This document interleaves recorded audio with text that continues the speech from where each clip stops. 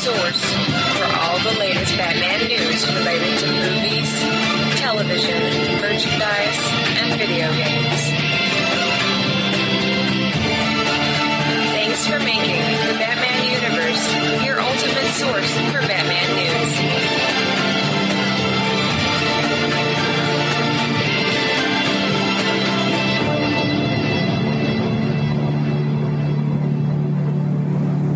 Hello, everyone, and welcome to the Batman Universe podcast. This is episode 95. I'm your host for this month, Melinda, and today I have with me. And we are bringing you the latest movie, TV, merchandise, video game, and general news from the month of February. We're also going to have some listener Q&A toward the end of the podcast. And as promised last month, we are going to discuss Justice League War, which released at the extreme tail end of January. So without further ado, let's get right into movie news. Bruce Wayne. And what do you do for a living? Lieutenant, is there a 6-foot bat in Gotham City? Nice outfit. There was not a whole lot of movie news this month. We got an announcement on who is going to direct Batman Assault on Arkham, and that's going to be Jay Olivia. Jay Olivia actually also directed Justice League War and the Flashpoint Paradox, so he's been heavily involved in the new DC projects. And what they have said about this is James Tucker, who is a producer, has said that there's going to be 3 DC animated features a year from now on, where there'll be 2 New 52 story-driven features and at least 1 standalone feature that will be out of the New 52 continuity. So he says basically we'll have 2 concurrent series of Justice League movies and Batman movies, and they'll be in continuity with each other. So it's kind of world building. Now, they've expressed interest in doing some of the older stories like Gotham by Gaslight and The Killing Joke, which I know John has always rallied and said that that would make a great one. But it's interesting because the world building is something that we talked about in previous podcasts where they're really doing their best to create an animated world to work with. Yeah, I agree. I think it's interesting that they are creating their own world, but at the same time trying to link it back into the New 52 and keep everything together. You know, I think that that's actually a really clever move for them and to create that kind of universe. And it's interesting to see that we're going to definitely get 1 original story each year. I think that kind of opens it up for a bit more expansion. And I'll be intrigued to see what they do with it, whether we see more Justice League stuff or whether we start seeing some of the other characters such as the Green Arrow and Martian Manhunter, that kind of characters, Flash, get their own little series because there's not so much riding on that film that's going to be an original story. So you think the stakes are going to be a little bit lower on that third film because they'll have done super well with the other ones? I think that would be great if we could get some of the other characters in there as well, and not even necessarily just other members of the Justice League. You know, we could have Nightwing stories in there. We could have, you know, some of the really big, expansive Batman stories that told from the perspective maybe of a different character, like Robin or like Batgirl. Yeah, no, I would completely agree. I think it gives them an opportunity to be a bit more out there in that final film because they've got 2 films that could effectively support what they want to do with the third film. I mean, it's something that the film industry tends to do anyway. I mean, you saw it with Chris Nolan. Warner Brothers turned around to him and said, well, if The Dark Knight does really well, you produce these 2 films that have done quite well, fine, go off and do the film that you wanted to do. And I can see DC Animation making the same statement. And, you know, if we could see finally the Nightwing film that people have been wanting to see, or, you know, perhaps see Batman R.I.P. from Robin's point of view or Tim Drake's point of view, I think that would be really interesting and certainly worthwhile for them to do, maybe even just as a fan pleaser, perhaps. All right. And on February 19th, it was reported that while most people are on board, well, not most people, a lot of people are on board with Ben Affleck playing Batman, there are obviously some people that the decision upset very much. And Family Guy actor Seth Green is part of the latter group, who is quoted as saying on Larry King, if this movie is meant to be the idealistic alien, humans before all else Superman, and this is supposed to be the grizzled, weathered Batman who's been living in Gotham fighting crime himself for 10 years, you need a guy who's older. You need a guy who's got more weight. You need a guy that Henry Cavill's Superman is actually going to be scared of. You have to remember that Batman is just a dude. He's got no powers. So the fact that Superman is scared of him says something about the gravitas he carries. And it's not just because he's willing to kill. It's because he's scary. Larry King, of course, went on to defend Affleck as Batman, but Green stood his ground and said that Ben Affleck as Batman is the same as him being an MMA fighter facing off against Batista. The next day, of course, Seth Green did do a little bit of damage control, saying he likes Ben Affleck, he's a really good actor, writer, and director, and this is more related to the casting decision, not Affleck's abilities. So stories like this are going to disappear as we get closer and closer to the release of Man of Steel 2, because at that point we're going to have trailers, we're going to have promos, we're going to have more information about what exactly the movie is they're casting, and we've talked about this casting ad nauseum.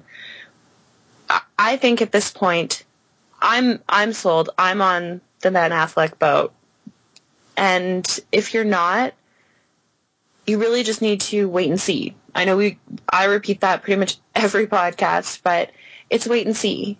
You know, they know what they're doing. They are paid professionals at this. They know who they're casting.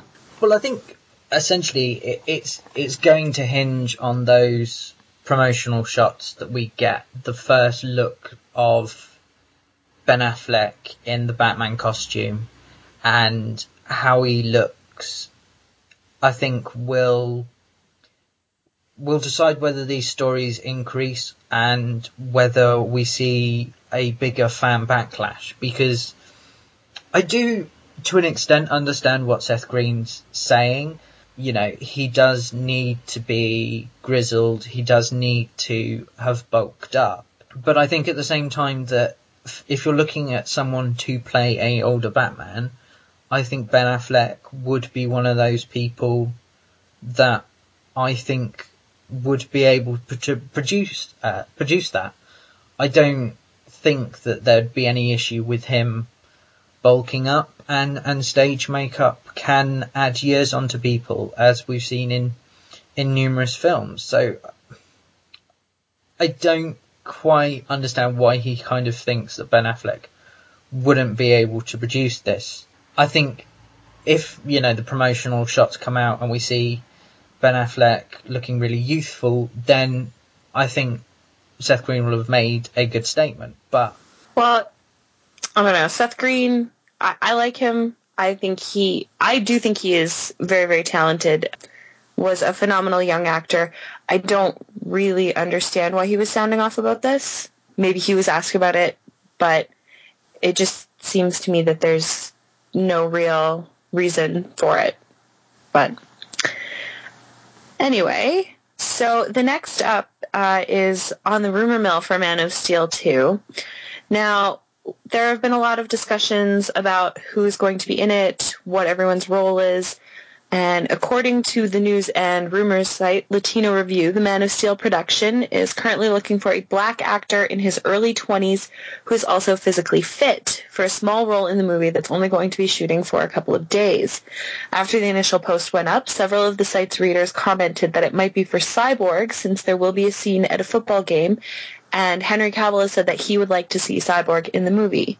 According to the site's sources, director Zack Snyder has met with actor Michael B. Jordan for a role in the movie, although it might not be for the Cyborg role, because obviously within the last little while it's been revealed that Michael B. Jordan has been cast in the upcoming reboot of the Fantastic Four. So what do you think, John? Would you want to see Cyborg in this movie?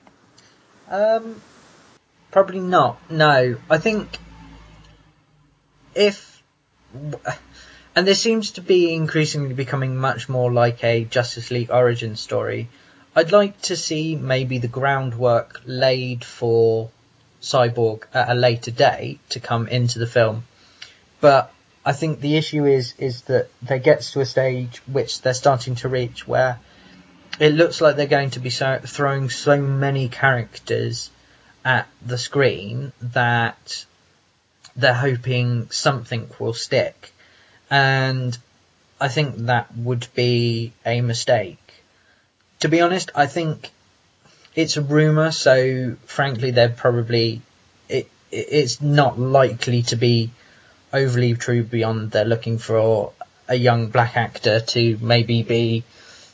I mean, it might even conceivably be a small part for Lucius Fox rather than Cyborg. You don't really know, but I wait to see whether it's actually true. Latino Review are not known for their accuracy when it comes to their rumours. Yeah, I was just thinking about some of the stuff that they were reporting for Gotham, the TV series. I'm kind of with you on this one, John. I think as a small, unnamed cameo type of thing, if they have the scene in the football stadium and they have this, Victor Stone character, even if his name is just sort of announced in the background, I'm fine with a cameo like that, because that's something that if you know what you're looking for, oh, hey, cool, like, that's going to feature later. But if it's a big, obvious thing, we have Batman, we have Superman, we have Wonder Woman. Batman and Wonder Woman, both of whom are going to be introduced in this movie. That's introducing two really, really big characters. And I think it's unfair to Cyborg to try and jam him in there as well and say, oh, yeah, we're introducing him too. Like, it almost shows a bit of disrespect to the character, because he does deserve to have his moment in the sun rather than some really, really heavy-handed, like, wink at the camera, oh, this is going to be Cyborg. A very small, offhanded thing I'm fine with, but this rumor I don't really know how to feel about, because it depends on how it ends up getting shot. If they were looking to cast Cyborg in the long run, that would be a very cool thing. I look forward to seeing him on there. I think as well, Zack Snyder is well known for dipping in little winks and nods to it. I mean, you saw it with the LexCorp building that was in the last Superman film and the Wayne Tech communication satellite. So it is very possible that this could be a kind of, oh, look what the future might hold kind of thing, but at the same time it might be a whole kind of nothing, I think is the word I'm looking for. All right, so moving over to TV news. I can't risk having the watchtower burn up on re-entry. I'll have to guide it in manually. Gentlemen, it's been an honor. As we reported last month, there were no new episodes for Beware the Batman in February.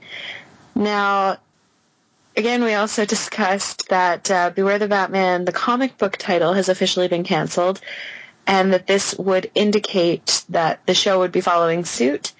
It's been reported that there's at least 15 unaired episodes left from the show, which Cartoon Network might finish on DC Nation. And more telling, I think, than anything else, the voice actor for Bruce Wayne Batman, Anthony Riviere, has accepted a role on one of the Marvel TV shows that will be airing soon. So the future for Beware the Batman is looking a little grim right now. So in better news, those of you who were fans of Batman the Brave and the Bold, the complete first season DVD has been announced. Previously, it's only been available as Part 1 and Part 2. So if you've been waiting to get all 26 episodes in one package, this is for you. TV Shows on DVD has revealed that on May 20th, 2014, Warner Home Video will release the 4-disc set of Batman the Brave and the Bold. It'll have new cover art, and it'll be available for $26.99.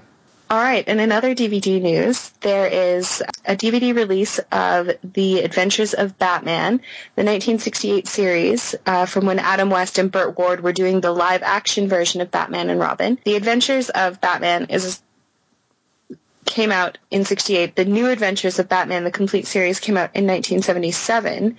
So this is a release for The Adventures of Batman, which features the voice talents of Olan Sol, Casey Kasem as Robin, which I think is really interesting, and Ted Knight as Commissioner Gordon. So this one will retail for $19.97, and it is released on June 3rd, 2014. So that will be coming up in stores fairly shortly, and we're all looking forward to it. Yeah, I think interesting. I've used a few clips when I've been editing the podcast of the Batman Adventure Time. And it is very, very 1960s. Yeah, I mean, it's quite nice because you do get some additional characters that they didn't use in the initial TV series. You get the appearance of Batmite in there as well, but they are very juniorized and very wholesome, I believe. Everything has a moral. They're very reminiscent of the early 70s Scooby-Doo cartoons, where turns out to be the janitor, and they kind of go, oh, well, if he wasn't so greedy, he would have got away with it. And so, yeah, I think I'll pick them up because I think they're quite funny and they're kind of nostalgic, but not one if you're expecting a dark, gritty Batman. In other news, Donald Logue, who was recently cast as Harvey Bullock in Gotham, talked with Nerd Repository about the role of Bullock and gives us a few details on the role. He first talked a bit about the tone of the show. What I do love about Gotham, that I can say so far, is that it creates this incredible world that, for me, you can step into things that almost feel like the Roaring Twenties, and then there's this other really kind of heavy Blade Runner vibe floating around. It has this anachronistic element to it where it feels like it's either New York in the 70s or it kind of exists independently of time and space in a way, and you can dip into all of these different genres, so I'm excited by it. There are elements of it that are completely contemporary, and there are pieces of it that are very old-fashioned. I'm excited to see which way they go with the production design and wardrobe and all that kind of stuff. My main concern to start with, I was just going over this relationship between him and Gordon, just to find out how that dynamic plays out, just to do my homework, basically. It's interesting that there's something that exists that you can watch, but Ben obviously is not going to be tied to the cartoon and who Gordon is to that. I'm going to have to take a little bit of license and bring Bullock more towards me, and not me more towards the dude in the cartoon. And finally, how much we'll see Bullock in the actual show. Contractually, I'm obligated to be there. I'm going to be around for sure. But the story falls squarely on Jim Gordon's shoulder in this awesome world where we get to meet the super infamous villains of Gotham City for the first time when they're young. For me, that's the really interesting part. So that's where you come from, Riddler. Cool. So Gotham is going to be appearing on Fox in the fall, and it has also added a few more cast members to its lineup. Jada Pinkett Smith is going to be playing a character called Fish Mooney. Mooney is described as a sadistic gangster boss and nightclub owner. She's got the street smarts and almost extrasensory abilities to read people like an open book. Imposing and hot-headed, she's not one to be crossed. She will also be the boss of Oswald Cobblepot, who will be played by Robin Lord Taylor, who is described as having the brains of a chess grandmaster and the morals of a jackal. That's quite a description. Sean Pertwee will be joining the cast as Alfred, who is described as a tough-as-nails ex-Marine from East London. Alfred Pennyworth has loyally served the Waynes. Now, in the wake of their tragic deaths, he's fiercely protective of the young Bruce Wayne. And finally, Aaron Richards is going to be joining the cast as Gordon's fiancée, Barbara Keene. Barbara Keene is described as a sophisticated emergency room doctor who is joyful but with an edge of vulnerability. So this pilot's going to be produced by Bruno Heller and Danny Cannon, and they are directing the pilot, which will be shown on Fox. Once again, that is this fall. I was surprised to hear about Jada Pinkett Smith being announced. Not because I doubt the showrunners. I have faith in who they're casting and what they're doing. This is just very difficult to wrap my head around because it's a part of Gotham that we are really seeing for the first time. So much of the Batman mythology focuses on the fact that Bruce Wayne left Gotham to go train and then he came back and there was Batman. And we don't know really much about Gotham in the in-between time. So the fact that this show is trying to fill in the gaps, it makes it very, very hard to conceptualize. I'm interested to see this because this is another layer to Gotham's character. And as we've always said, Gotham is a character in her own right, and she is certainly an interesting one. So to add this layer to her, I'm very excited for. I think that's going to be interesting. I kind of do, but don't want to see it. In that I'm sitting with really conflicted emotions. In that some of what they describe sounds really interesting and really good. You know, to see some of the origins of the characters will be interesting, and the idea that they want to take it in a kind of nostalgic but also contemporary kind of feel makes me wonder whether they're sort of drawing inspiration from Batman the Animated Series, which I think would be a very interesting path to take it down. Obviously, I don't know how feasible that would be because I'm guessing the production costs would be quite high. At the same time, I'm worried that this is going to fall flat on its face from what we're hearing. I think whilst it's good that they're looking at exploring some of the villains, and I think some of them you can really do, the issue is that a lot of these villains are so intrinsically tied in with Batman, and I question how much sense they are going to make if they're, as they say, isn't going to be a Batman, or that the final episode will be Bruce finally donning the cowl, because you can't really have a Joker, or even to an extent an Enigma without Batman, because he to a large extent creates those characters. I think the ones that they'd have to focus on are much more the ones without the meta powers, or the ones who aren't so tied into Batman, such as Cobblepot. And I think if they kind of made him and Jada Pinkett Smith the sort of the main focus and the main villains, then I think it could work very well. But if they start trying to tell tales that really need Batman to be there, I think it's going to struggle quite badly. And that's a good point. I think it is. They're going to have to very, very carefully pick and choose which rogues they deal with and which members of Batman's villains, rogues gallery, they bring into the stories, because there are certain ones that we've seen can just tear right through the cops. I would hope that they would put that consideration into it, because otherwise this TV series is going to last half a season and it'll have been for nothing. But the fact that they have started with the mob element, to me, is very, very promising. So, all right, so we will move on to video game news. Gotham, this is your only warning. Abandon the city, or I will unleash your greatest fears. Just one piece of news this month, and that is there is a release of the Arkham Origins Cold Heart DLC trailer, and it's up on YouTube. It makes some very effective use of Old Lang Syne, but aside from that, the trailer really just highlights the fact that Mr. Freeze is going to be coming, and it's at a charity event where Bruce Wayne is being awarded Philanthropist of the Year, and Freeze's goons, or Freeze himself, I'm not quite clear on that one, ices his way in while Old Lang Syne plays in the background. So definitely encourage everyone to watch it. It looks very good.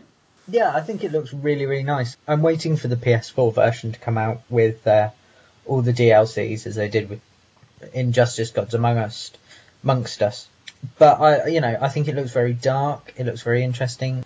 And it's nice to see that there's a DLC with storyline coming to the Batman ones, because as with the other couple of ones that we've had, they've not really, aside from the Robin extra that we had in Arkham City, we've not really had one that's furthered the storyline, that's progressed it. It tends to be much more a extra couple of levels where you can beat more people up and do some time trials.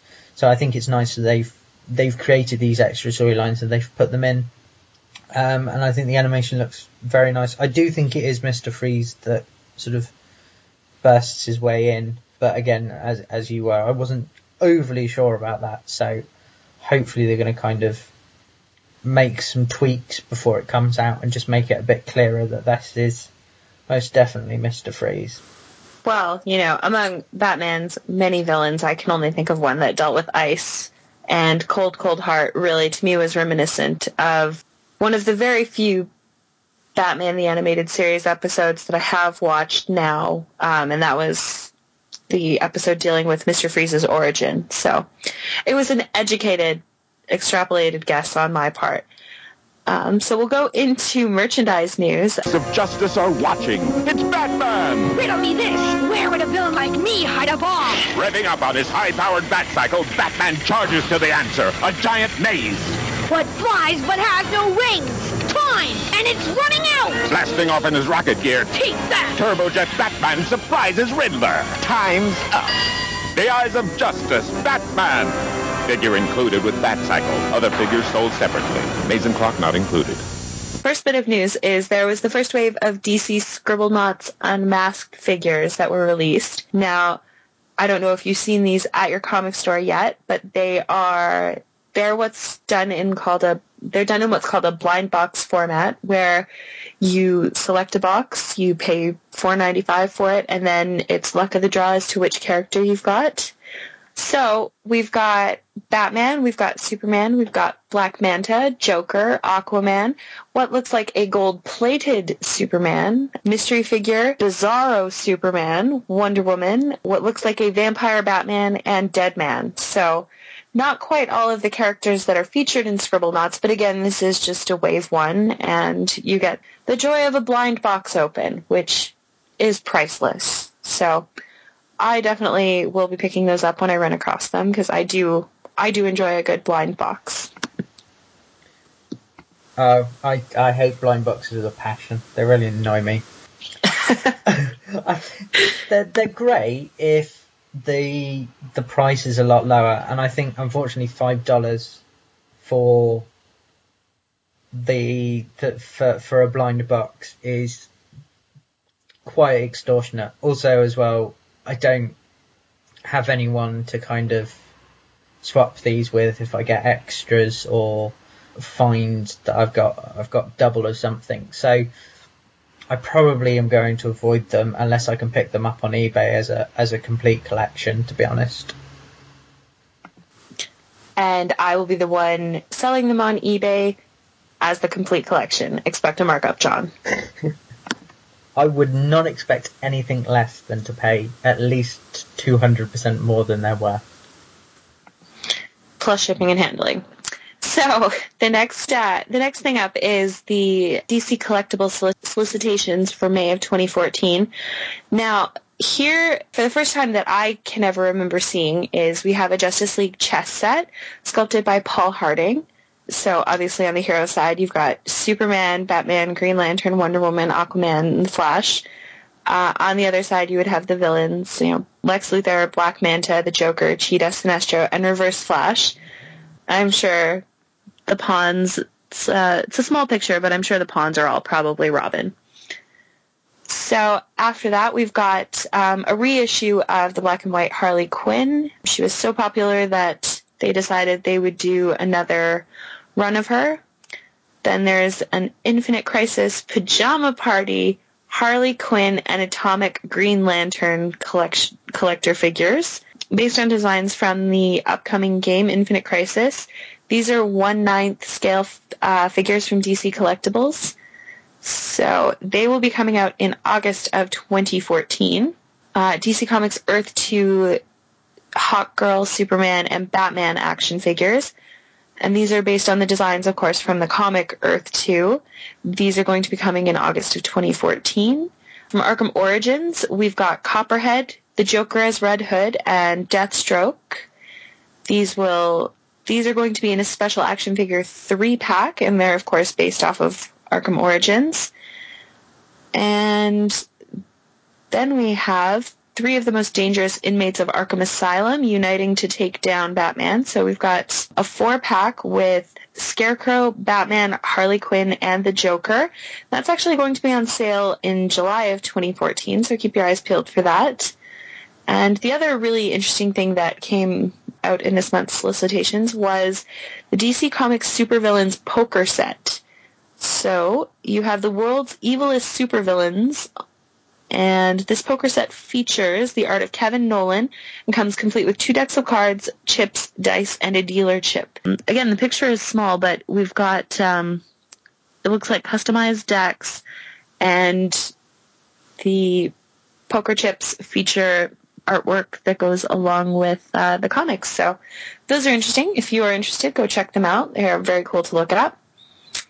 So, with that, we'll go into our discussion this month of Justice League War. Let the invasion begin. Some new insight on the rash of terrifying abductions plaguing Gotham City. There's an invasion of monsters. They're grabbing people off the streets. They're soldiers. We might be staring down the barrel of a full-scale invasion. Now everybody remembers that Justice League War released at the end of January. It was based roughly on the New 52 storyline Justice League Origin, which was written by Jeff Johns and illustrated by Jim Lee. So for the first feature of the New 52 animated universe, they decided to go with that one. And I'm going to ask John first. John, what did you think of it? I think it was a mixed bag, to be honest. I thought that they probably did the best job that they could in adapting it, but I think they made a number of noticeable missteps, in my opinion, sort of all the way through the film, to be honest. I think I'll probably start with the good stuff, because I'm often accused of being negative, and then I'll move into the negative stuff. I thought that the animation was really, really nice. It followed on quite nicely from the Flashpoint Paradox film. You got that same sort of style, and I thought it was really, really nice to see. Again, I did really, really like that in the Flashpoint films. I thought it was perhaps one of the best bits of that film, although I really enjoyed the whole thing all the way through, and I think that was quite nice. I think the adaptation of the story in places was very good.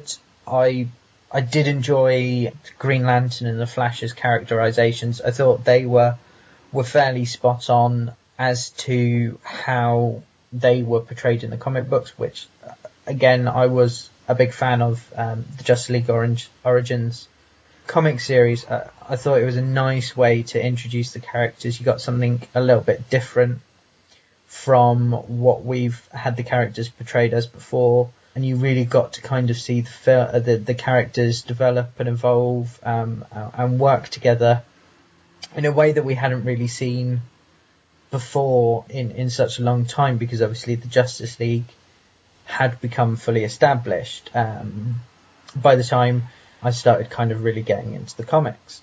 And I thought, some of the vocalization was very good. There were a number of missteps along the way, and I kind of can't help but overlook them.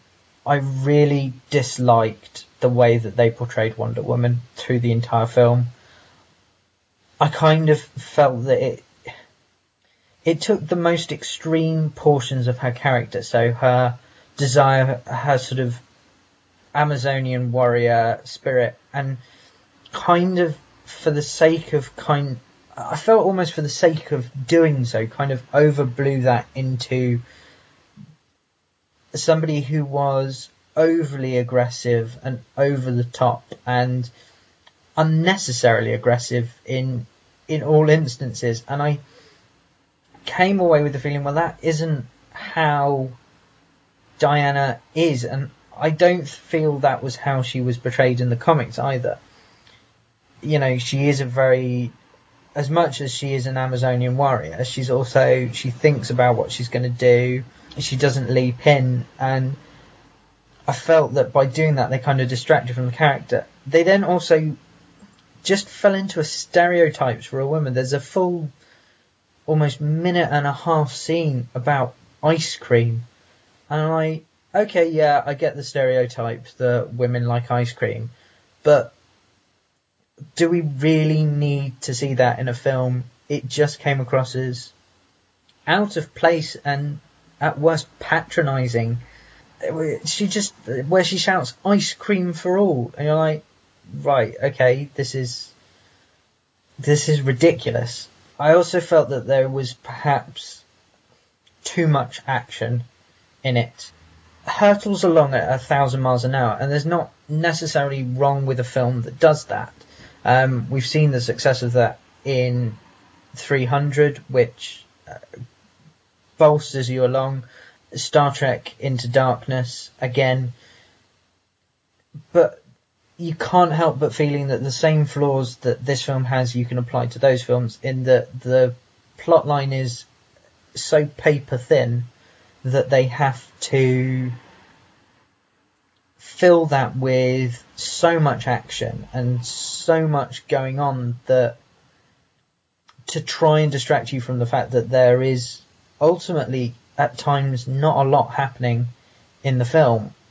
And I don't think that that's a flaw of the comic, in my opinion, and that's probably a biased opinion. If I'm wrong, feel free to go into the comments and do correct me, but the comic is much more about the team joining together and working together, and that didn't, to be honest, happen a lot in this film, and it got boring quite quickly when we were having nothing but action scene after action scene after action scene. It just started to grate quite badly. My final issue is with Batman. Having listened to it, don't think Jason O'Mara works as Batman. I think if they had him as an early Batman, where he's quite positive and he's quite upbeat, that would work. But the establishing information that we get is that Batman has been working on his own 5 years before Superman. He's hidden as an urban legend. So this is quite a grisly Batman. And he doesn't pull that off, in my opinion. He sounds far too light and airy in a way than for someone who essentially tells Green Lantern to get lost.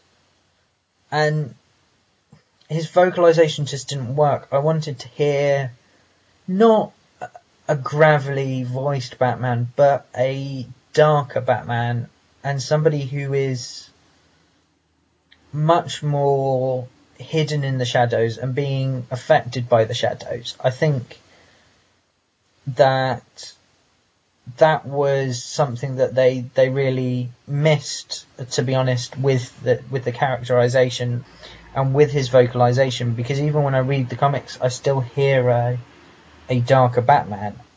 And I think their portrayal of Superman as well, whilst yes, in the origins he is very much sort of new and he's experimenting with his powers, and you kind of get that, and that he just easily tosses the characters around. In this, it seemed overextended. It seemed unnecessary to have this dragged out fight and then finally get to the killer line where Superman's like, oh, well, what are you then, and what can you do? And it didn't just felt like there was kind of a missteps all the way through that kind of marred my experience. But at the same time, you know, it does hurtle along a million miles an hour, and it is. If you're looking for nothing but superheroes hitting things, then this is the film for you, to be honest. Okay. Wow. I liked it a bit more than John did, I think. That being said, I'm going to qualify that with a few things. I did not like the voice casting for Batman. To me, I can't put my finger on it the way John did. I just did not like it, and there was something about it that, to me, was very disconcerting. One of the things I liked very, very early on in the movie is Batman calls Clark by his first name, and Superman then X-rays Batman and says, "Oh, Bruce Wayne." And I thought that was a really, really interesting thing because that shows right away where their relationship is. It's not one of trust, don't misunderstand me. It's Batman has not had a chance to study him to know that he should have lined his cowl with lead. And I thought that was a really, really interesting thing that they showed there with that. I did not like, however, later on in the film when Batman just gave his identity away to Green Lantern, because that would not have happened, or it felt very disingenuous to me. Even though, yes, he knew who Green Lantern was because he saw the name on his flight suit, Batman guards his identity so carefully that to me it was unimaginable that he would just rip off his cowl and be like, "Oh, my parents were murdered." You know, well, the parents were murdered thing, yeah, he drops that all the time, but he would not just give away his identity. I enjoyed the fact that Wonder Woman was immediately in defense of the people. Whatever reservations I have about her character in this, I thought that was very true to spirit. She was immediately in defense of the people and seemed very, very shocked when she found out they were protesting her. Although when you listen to the figure that mob was throwing out $100 million in property damage, and you look at the battle that took place later on in the movie, you can kind of see why they'd be a little bit upset with these characters. So I did not like that they jammed in the Wonder Woman Superman love story, and that is something I was not happy about being in the comics either, but to me it felt particularly forced in this because it was very much a love at first sight thing, and that I'm really tired of seeing that in movies. So the rest of the voice cast was relatively good. Michelle Monaghan with Wonder Woman, it's very, very difficult, I think, for people to imagine a very regal, very impressive voice without, for whatever reason, picturing and hearing a British accent. And so I think that she did a really, really great job of making, not neutral obviously, but a North American accent sound very regal and very in control at all times. So I was particularly happy with that. Of course, Shamar Moore as Cyborg, he did a great job. He did not have one of the easiest roles. His character never really has an easy time of it, but I thought he did a really great job and brought a lot to that, so I was happy with how he did.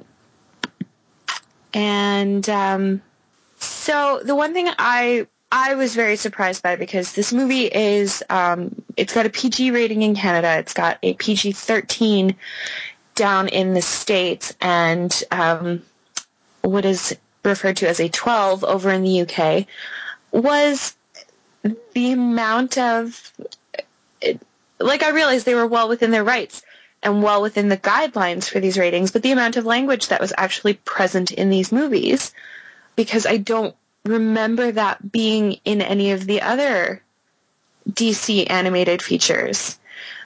I counted one word that has only been said on primetime television, to my knowledge, on NYPD Blue, and just other ones that you would not find in any of the other DC comic animated shows or anything like that. So I was kind of surprised by that, because to me and maybe this is saying something, but to me the violence level in this film was such that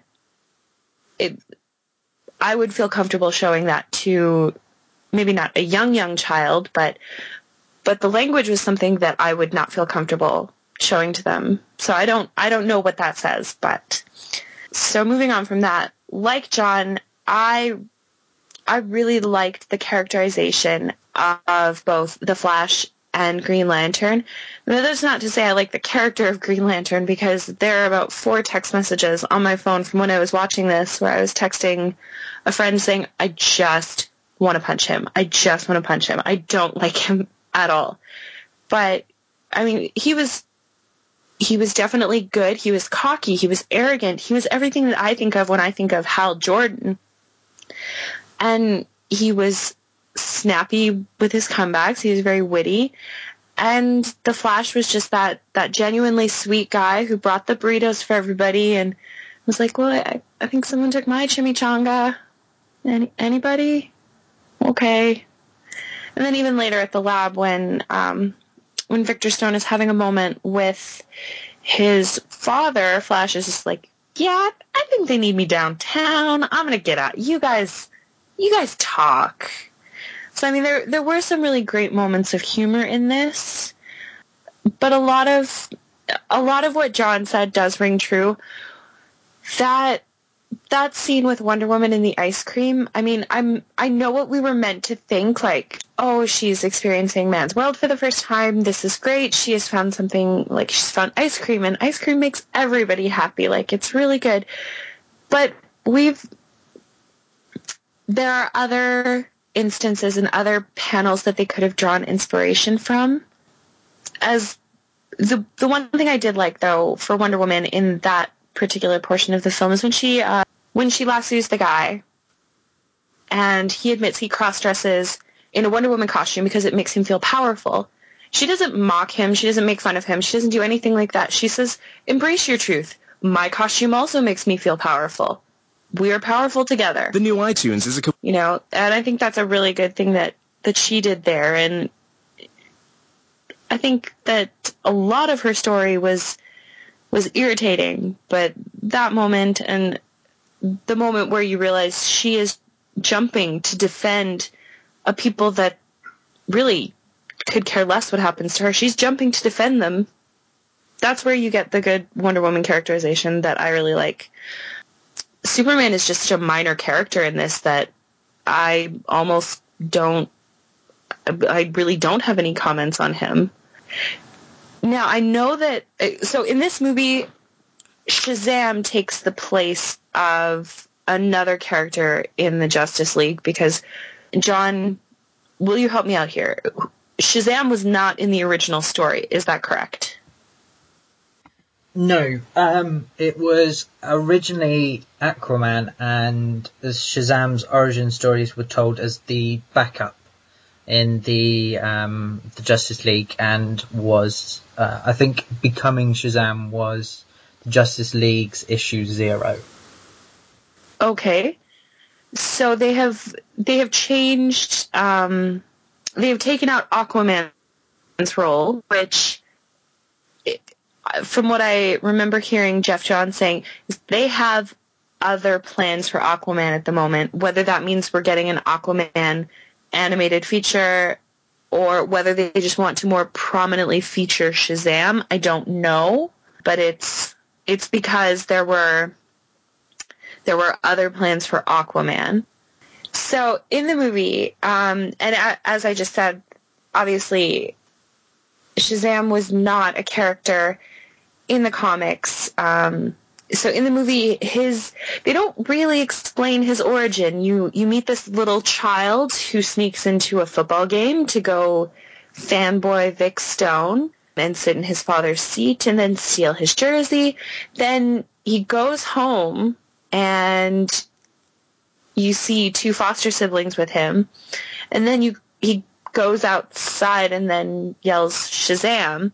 And all of a sudden Shazam is there, and we don't, like, unless you're very familiar with the character, it's not really a great explanation of where he comes from or who he is. And I realized that they didn't do that. that actually this only gave the origin story really for Cyborg.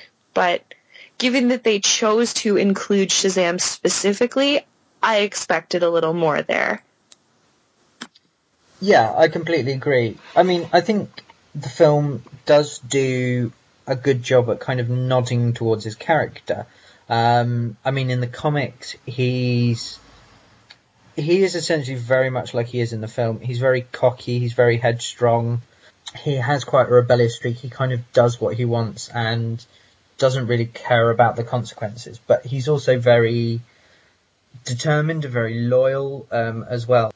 And I think that elements of that kind of shone through, but I do think that really we could have had Aquaman in this film, and to be honest, the origin stories of Shazam in the comics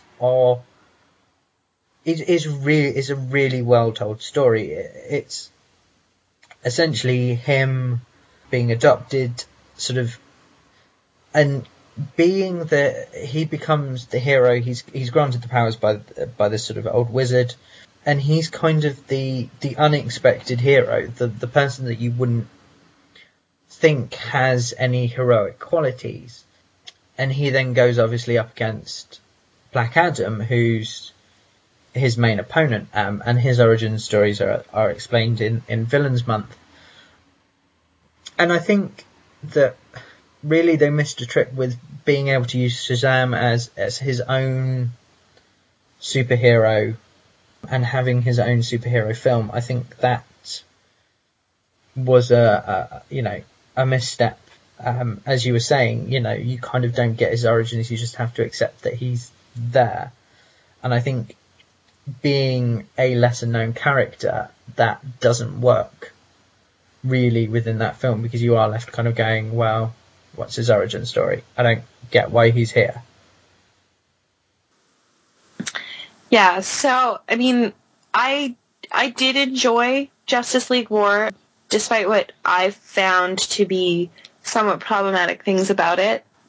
I would say if I were to rate it, I would give it a 3.5 out of 5 Batarangs, because the art was really good. I felt, personally, that the story was, for the most part, well-paced enough to keep me engaged the entire time. And, again, for the most part, the cast was good. John, thoughts? Yeah, I would give it 3 out of 5 Batarangs. I think the art, as you said, Melinda, is very, very good. The characters, aside from Batman, are well chosen, but I think there are a number of missteps that sort of prevent me from making it higher.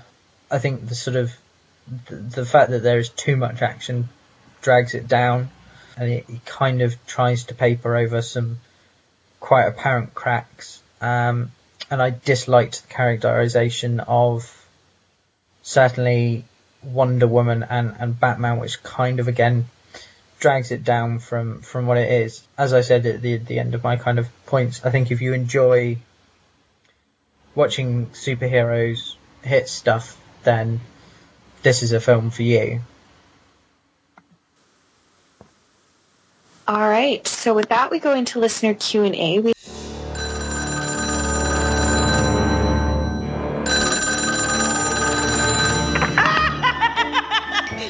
did you get a wrong number. Leave your message at the sound of the shriek. No, please, don't! We have one question this month, and it comes to us from Jason. So, Jason says, great podcast. First off, to correct you guys about Nightwing, Stephen McQueen was cast as Nightwing on Arrow, and he's known from the Vampire Diaries. Jason, you are half right. He's definitely from the Vampire Diaries. He's known for that. Unfortunately, and this is where it gets into a bit of internet rumor and speculation, he has tweeted pictures of himself working out in a Nightwing shirt. He did take some meetings with the producers of Arrow and the showrunners, but nothing has been made official yet. We're certainly hopeful, because we would love to see Nightwing at this point in any iteration of live media. So just just to be clear on that, it isn't official yet. We're certainly hopeful that it is, but he has just been sort of feeding the rumors himself as well. So, and now your question. If Ben Affleck is doing a solo Batman film, who would you want as the villain in his first solo Batman film? Also, who would you want to play the Joker in Ben Affleck's Batman movies? That is such a great question, because we do have so many villains that we can choose from for Batman. And I think I don't even necessarily know who I would pick as a villain in his first solo film. I wouldn't want to go with Joker just because he is Batman's ultimate big bad, and you almost feel like you can't go with anyone that Christopher Nolan went with, period. But what I would like to see, if only for the logistical aspects of the role, is I would really be interested in seeing Black Mask and how they would do that and who they would get to play that and what they would choose to do with that character, because obviously that is a character that's been around for a while and has taken part in multiple storylines. So I think he would be a really interesting choice to go for. So yeah, John, who would you like to see as the first villain? I must actually say that's a really good call of having Black Mask.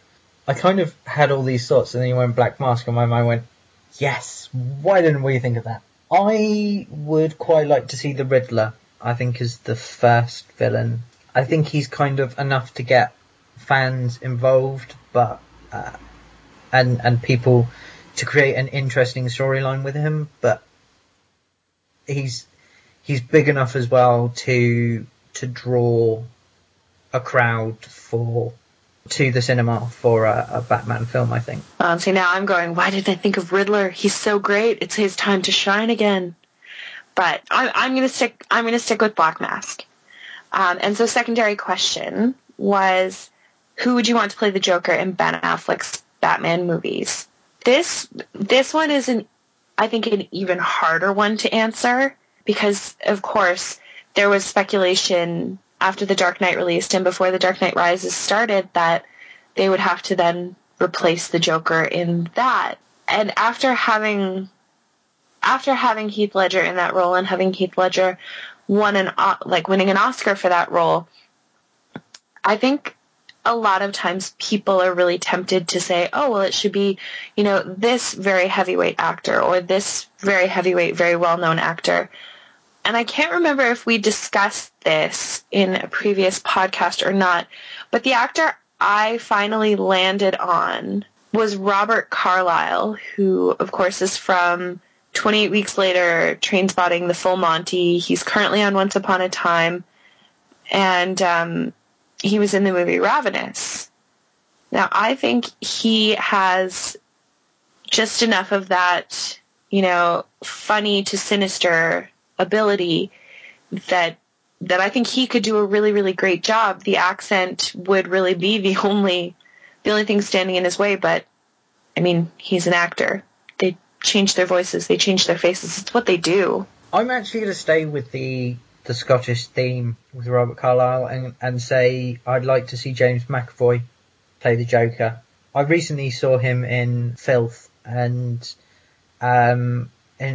I thought it was really interesting how he sort of played the character descending into madness and sort of losing the plot. And I think if he could bring some of that characterization to the Joker, I think it would be very interesting to see how it would play out, how it would be done.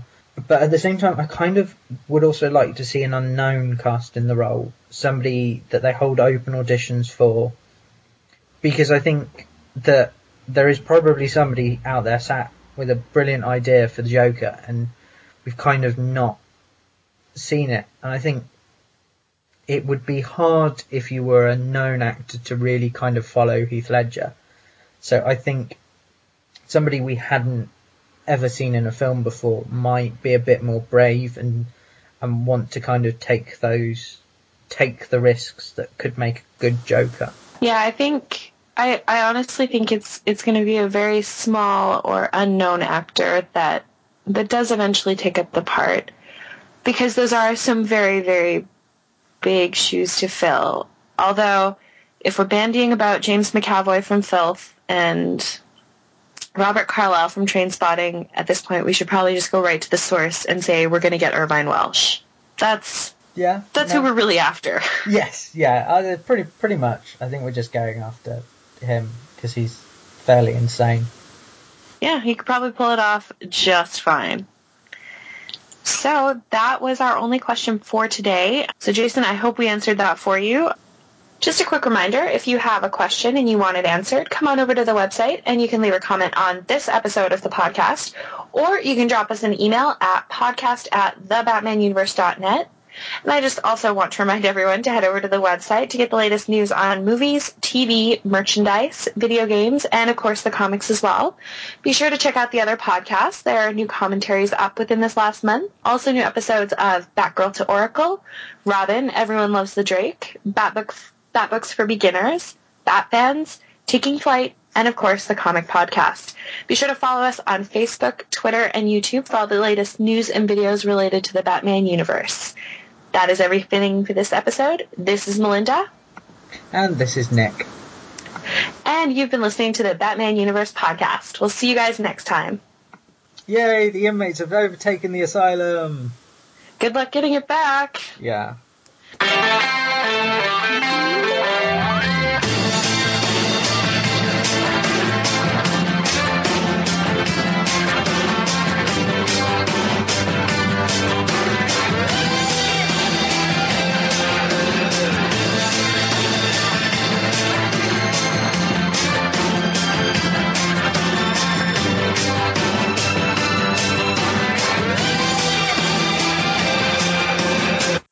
Feeling about it on recording a call. Right, okay, so it worked. So we are recording.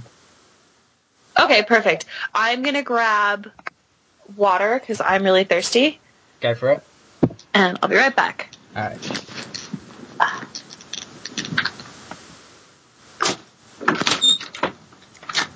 Here we go.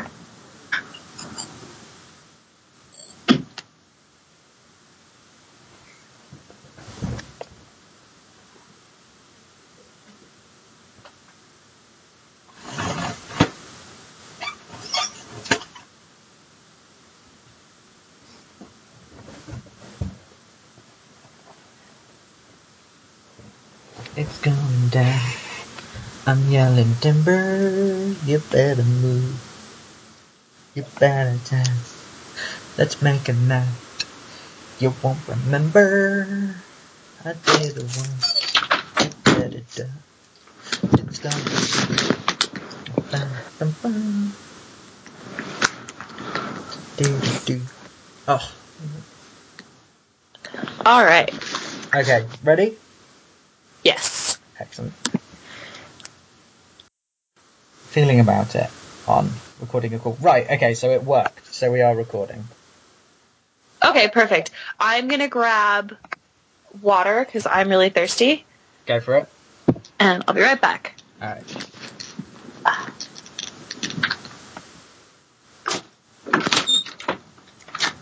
Here we go.